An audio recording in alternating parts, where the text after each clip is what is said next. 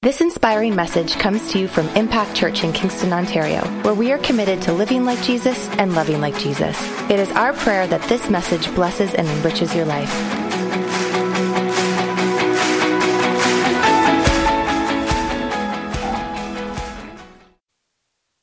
Well, good morning, everybody. I'm going to just finish off our last message in this series called The Best Christmas Ever. I'm going to do a very short version of it. So that we can have lots of time with family and friends today and start to actually rest up from the weekend, right?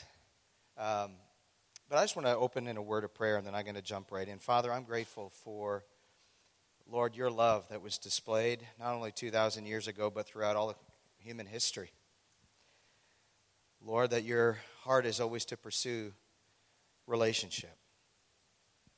And it was because of that pursuit that led to the Savior of the world, Jesus Christ, being born 2,000 years ago, the Redeemer of mankind. Father, we pray today that your love would be on display to every single individual in a profound way. In Jesus' name, amen. Amen, amen. I don't know about you guys. I'm just going to throw this up here. I don't know if, maybe I'll do it over here. See if this holds. Let's hope it does. For those that are closer, you can actually see that it's actually the Hands of Hope sign. How many have Christmas ornaments on your tree that have special meaning? And some of the ones that have the most special meaning don't look the most professional, if you know what I'm saying. Can I get a witness? Come on now. Yeah.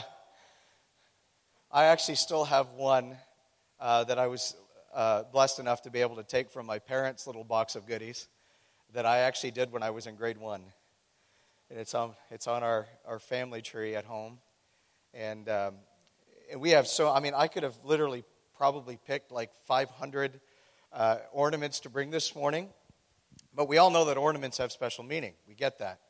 And this one has special meaning for us as a family for a lot of different reasons. First of all, it was actually made almost 10 years ago.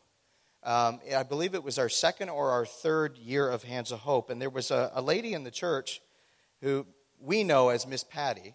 Some of you may know her as Patricia, but we know her as Miss Patty. And she loves to draw. She loves to paint. She loves to do a whole bunch of different things. And one Christmas service, she actually came up to us with this special box. And she said, "This is just something that I wanted to do for you and your family. Because this is what you have brought me in my life, is hope." And we're like, okay, great. We didn't know what it was. We opened it up, and it's literally, if you see our Hands of Hope graphic, it's almost identical to it, including the lights off the side and just the beautiful decorations and the colors and the look, the design. It's perfect in so many different ways. Why does that have meaning? Well, you can think of the ornaments that you guys have at home, and you know why certain things have meaning, and maybe why certain things have a different type of meaning, if you know what I'm getting. But it was significant for us, number one, because of who it came from, and the meaning behind that gift. Knowing the connection point in the journey that we had with that individual and that she had with us, and not just us, but that she had with each of our children, and still does to this day. Somebody who's touched every single person in our house. But I'm going to tell you why it has meaning even in other ways. First of all, it's a reminder to us that we get to do a project every single year to bless our city. And for our kids, this is huge because we realize, and we are teaching our children that, listen, living the gospel is not just about what we get to do inside our church walls or in our ministries and programs, but in a lot of ways it's as important or even more important with what we do outside of our four walls. And so every single time we see this, it's reminding us of people that have touched our lives and people that we've touched their lives. It reminds us of a community focus, a city-reaching focus. But I'm going to tell you something else. It represents to us the love of God. Love that's been given, love that's been received. I don't know about you, but bringing God's love to people can bring deep meaning to your life. We saw that on display this entire week, and most especially between 12 noon and 3 p.m. yesterday. So many stories. I've already been hearing stories. I've heard stories from about Marnie and Ted's drop-off, and I've heard stories from some other people's drop-offs. We actually had a pretty significant drop-off yesterday as well with the family that's actually been in the news for the last 2 weeks. The family that lost their house and lost their husband, their father, in a car accident. We had the privilege of delivering to their family, seeing their kids. Just gut-wrenching.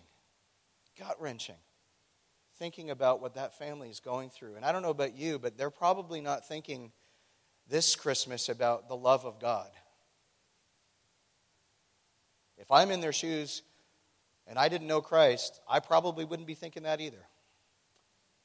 But my prayer is that through a very, very tangible sense of love from this house, that they would somehow over the next couple of days have an encounter with the one who loves perfectly and who loves in such a pure and healing way that you cannot even describe what that feels like. That you cannot even describe the healing that takes place in your heart and in your soul. That's what our prayer is for this Christmas season. So the best Christmas ever is love. In the form of Jesus Christ. I don't know about you, but I like to look up definitions. It always kind of just helps center things for me. And Webster's dictionary meaning, which interestingly enough, he was a born-again believer, if you knew that back in the day when he wrote the original Webster's dictionary, you would have actually what would be considered a community or culturally normal definition, but then below it would actually have a theological definition to the words. That was the original Webster's dictionary. It would have a kind of a modern-day understanding of what that word meant, and then a theological understanding of what that word meant. And he said this. He said that the word love means a strong affection for, a warm attachment or devotion to, unselfish, loyal, benevolent. Well, how does that compare to the actual Greek word, the actual Hebrew word, the word that we would understand the New Testament as agape? And it means the divine love, the God kind of love, love in a moral or pure sense, benevolence and kindness. I don't know about you, but we're living in a day and age where love, and why we're hearing about all kinds of wrong forms of love, is because at the core it's impure. But God's love is pure. God's love is selfless. It is benevolent in its purest sense of the word. When I was coming kind of through some of the dark seasons of my life in my late teens and my early 20s, I had an individual that came into my life in my teenage years that became in so many ways like a spiritual parent to me, a spiritual father. And I'm not saying that this is what you should do, but this is what we did for every single day for about 5 years, is we actually took the Amplified Bible's version of 1 Corinthians chapter 13, verses 4 to 8, and we read it every day, literally every day. And he would say to me, you know, when you're not feeling like loving like what the Bible says, just let it be a reminder that it's just a test, and you've got a test to win, and you've got a test to pass. And if you don't get the test right, then you're going to probably have another opportunity very soon to pass the test again. And if you don't pass that test, what's awesome with God is you're allowed rewrites. And you can rewrite the test as often as it takes for you to get it right. Right? And this was the standard of love that he lived by. This is the standard of love that he's calling us to as believers in Christ. Love is patient. Oh, you lost me there. Okay, I didn't even pass the first part. How many can say, yeah, that, okay, you know what I'm saying? That's me, all right. Love is patient. Oh, love is kind. What happens if they're not kind to me? Love, the God kind of love, is kind. It does not envy. It does not boast. It is not proud. It does not dishonor others. It is not self-seeking. It is not easily angered. It keeps no record of wrongs. Failed. If we're all being honest right now, every one of us have failed that one. How do I know? Go walk down the middle of the Cataraqui Mall over the next 2 days, pray that God will bring the person that you're supposed to love and see your reaction on the inside.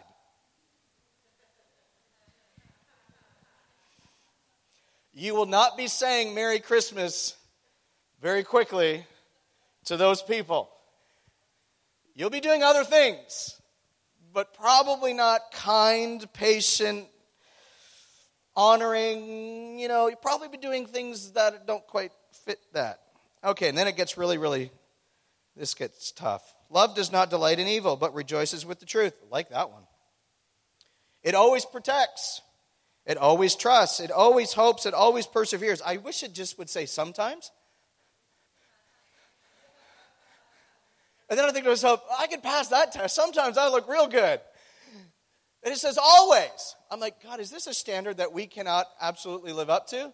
And his answer is, yeah, without me. But with me,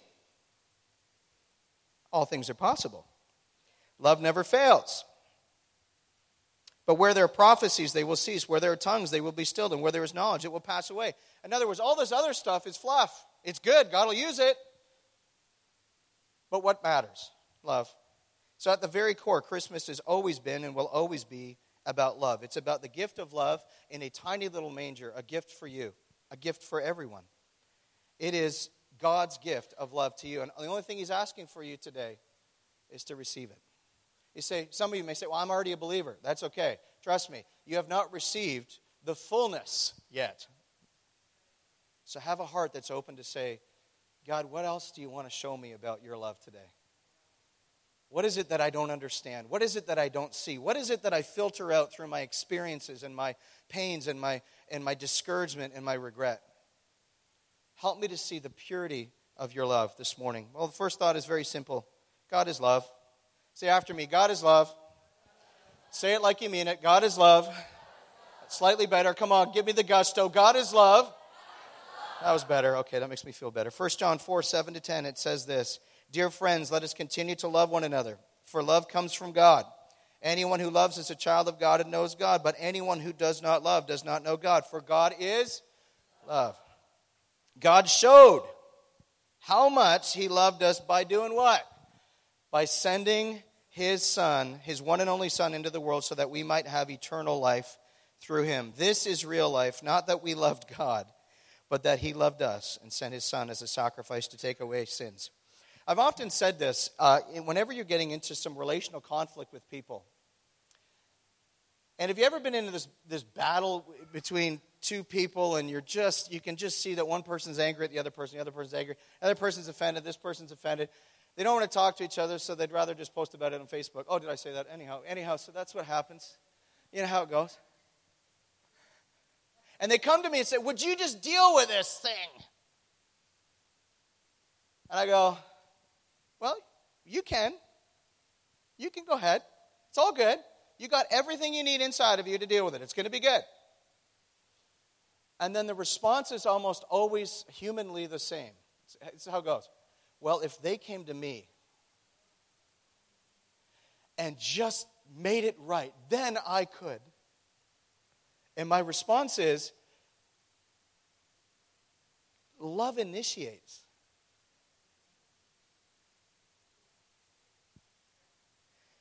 Jesus initiated long before we were ever going to come to him. So I want you to know this morning, God's love didn't just come 2,000 years ago for your salvation. He actually came so that you would not only be saved, but that you would thrive in life. In every relationship, and in every decision, and in every financial decision, and every decision revolving your children, or your jobs, or your health, or your future. Every single thing, God's love encapsulates. God is love. Every action by God is motivated by love. God sent his Son to the earth because of love. But you have to understand this morning, God doesn't have love in that sense. God doesn't give love in that sense. God is love. So if you have him, you've got it. Kind of how the package goes. Number two, you don't fall into love. You choose love. Uh-oh. John 3:16, most famous verse in all of Scripture. You're going to go home this afternoon. You're going to see NFL football, and in every stadium across the United States, you're going to see this verse on a placard multiple times in the stadiums, outside the stadiums, on camera and off camera. It doesn't matter. They're everywhere. And it says this: "For God so loved the world that he gave." He gave long before he knew he was going to get a response, but he gave his one and only Son, that whoever believes in him shall not perish but have eternal life. God initiates, we're the responders. That's as simple as that. God went to extreme and reckless ways to express his love for humanity. Extreme. The cross is the absolutely perfect image of sacrificial love. He suffered. Love suffers for somebody else. I'm not even going to attempt to even say this gentleman's name because I will butcher it like crazy. But there's a great German theologian. I'll say it like that. And he said this: "Though we are incomplete, God loves us completely. Though we are imperfect, he loves us perfectly. Though we may feel lost and without compass, God's love encompasses us completely. He loves every one of us, even those who are flawed, rejected, awkward, sorrowful, or broken." How many of us in this room fit the last category? Come on now. All of us. And his love, his perfect love, is for us. Matthew 1:21, it says this: "And she will have a son." This is speaking of Mary. "And you are to name him Jesus." Why? "For he will save his people from their sins." He's already initiating his love for us. He already did it. Okay? And sometimes, if I can speak from my own life, sometimes he wants to save us from ourselves. Not just save us for eternity, but sometimes save us from ourselves. That's the scary one. But you have to understand today, God chooses you. He could have chosen other people, but he chose you. There's something about you that he's got his eye on. Why? Because his heart's for you. The cross was his choice. The cross was his display of love. Why? Because God's love chose you. What an amazing picture of the love of God. Now you know what he wants from you? He wants you to choose him. In the midst of all of the craziness of our lives and all the midst of the craziness of schedules and obligations and all of these different things, God simply wants you to choose him. But I'm going to add in a little caveat to that. He doesn't want you just to choose him. He wants you to choose him first. First. Third thought, love comes to the rescue. John 3:17, it says this: "For God did not send his Son into the world to condemn the world, but to save the world through him." He didn't come to condemn you, he came to save you. Big difference. Religion teaches you that he's come to condemn you. Relationship said he's come to redeem you. There's a big difference. Does it bother him that at times we're far from him? Absolutely. But condemnation does not come from him. That comes from the enemy. What comes from him? Conviction. Why? Because he wants you to draw you closer to his side. That's his heart. He wants you with him. Jesus came to restore relationship to the Father. Why? Because at the end of the day, sacrificial love will never look out for its own interests. Why? Because it's selfless. It's pure. Selfless love looks out for the benefit of others. Love comes to the rescue. Amen? Fourth thing is this: the wrapping should reveal what is inside. How many have ever had a present given to you on a Christmas morning that looks so incredible, the way it's been wrapped, and the bow and all these amazing things? It just looks perfect. And then somebody, usually a sibling in your family, has played a practical joke on you. They open the box, they get through all the way to the bottom, and they realize it's like a Chia Pet. Come on, how many have ever got the Chia Pet on Christmas or the Christmas staff parties? Come on. And it is the gift that keeps on giving. Every single staff party every year. Oh, there's the Chia Pet again.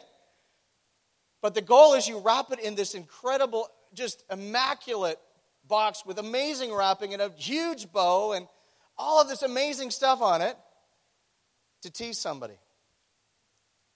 But you have to understand that our outward treatment of people should always match our inner commitment to Christ. What people see on the outside can't just be love. Love has to emanate from the inside. Because I'm going to tell you why. This is what happens in culture today. If somebody who is not a believer sees an inauthentic outside response that is not backed up by an inward conviction of a way of living, then their response is, well, if that's what Christianity is, no thanks. How do I know? Because that was me. Plastic Christian, could play the game, knew how to say the right thing, knew how to look good, knew how to say the right thing to the pastor, but at the end of the day, my heart was distant, my heart was not there, my heart was somewhere else. So when I come back to this and I look at this, I realize there's something that is unique about this gift for our family. And it's the authenticity of the gift. But it's also the authenticity of the giver. And it's also the authenticity of the principle that this little ornament reminds us of every Christmas. Jesus' love is authentic. There's nothing that he's trying to put a front on. What you see is what you get.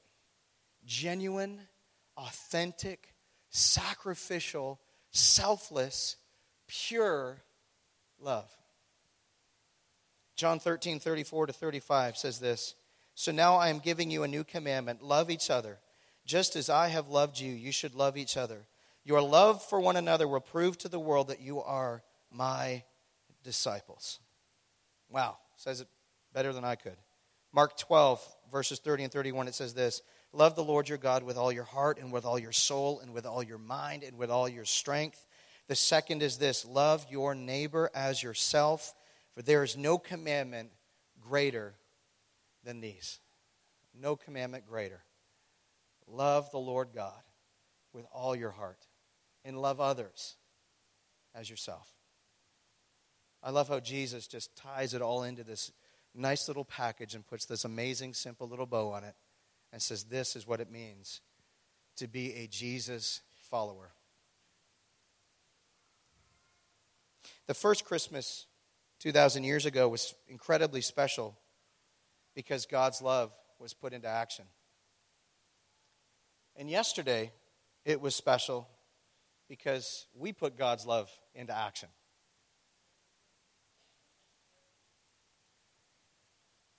And I want to say to you this morning that the best Christmas ever is always a result of love.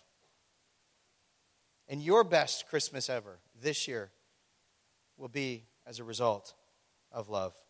God's love, first displayed in a manger, then displayed on a cross, is now displayed in our hearts for the sole purpose of us being a conduit of that love to those around us. We live in a very broken world. And I wish I could say as a pastor, and I'm a fairly positive guy. I'm a Leaf fan. I'm a pretty positive guy. You know what I'm saying? But I can say as an observer, as a pastor, as a father, as a husband, that for some reason the world is getting more broken, more hurt, more disconnected than ever before. And unfortunately, with Christmas, it's displayed all too often. So what I want you to think about this morning is love is not just a word. Love is a verb. Love's an action. Love is a choice. It's not an emotion. It's a choice of our will to say, yes, Jesus, to you, and yes, Jesus, use me to be a conduit of the love of God to others. Amen? I want to end with one verse this morning. Let's just stand together as I read it. 1 Corinthians 13. I already read verses 4-8, but I want to read the very last verse in that chapter. And it says this, "And now these three remain, faith, hope, and love. But the greatest of these is love. Thank you from the bottom of my heart for being loved yesterday. It was beautiful. What a beautiful display of the love of the Father. Thank you for taking the time to listen to one of our messages from Impact Church. We hope and trust that this message encouraged you. If you want to find out more information about our church, check us out online at www.impactkingston.com.